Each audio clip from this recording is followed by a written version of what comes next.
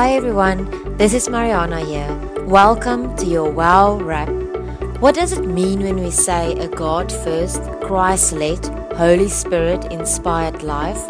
Are we found in the presence of the one who made us and who has a wonderful plan for our lives? Do we really spend enough time with our amazing Father? God asked a profound question to Adam and Eve just after the fall in Genesis 3 verses 8 and 9.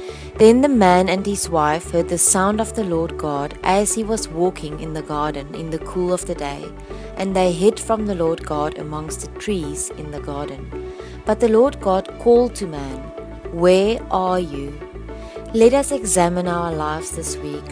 Are we so busy that we miss out on the best God has in store for us?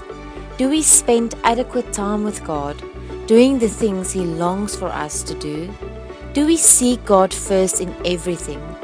Do we really take enough time to understand His will, His purpose, His direction, His instructions and warnings and guidelines? Are we intentional with our time and the way we spend our days? Are we working hard to become all that God created us to be? Do we care enough about others and love them the way Jesus would?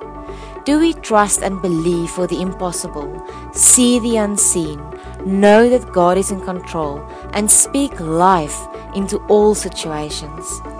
Are we shining for God on a hilltop for all to see, proclaiming the name of Jesus and glorifying God? Or are we hiding behind the trees? Are we dwelling in the presence of God and living an intentional God-first life? Or does He have to ask us, "Where are you?" Let us pray together. Investigate our lives, O God. Find out everything about us. Cross-examine and test us. Get a clear picture of what we are about. See for yourself whether we have done anything wrong. Then guide us on the road to eternal life.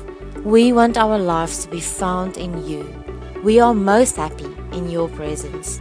Help us not to be so busy or busy doing the wrong things so that You have to search for us. Here we are, everything, with all we are. We want to live for You only. Everything we do is for You. We want our lives to shine for You. We love You, Lord. Here we are, in total surrender to You. In the mighty name of Jesus we pray. Amen. Have the most wonderful week.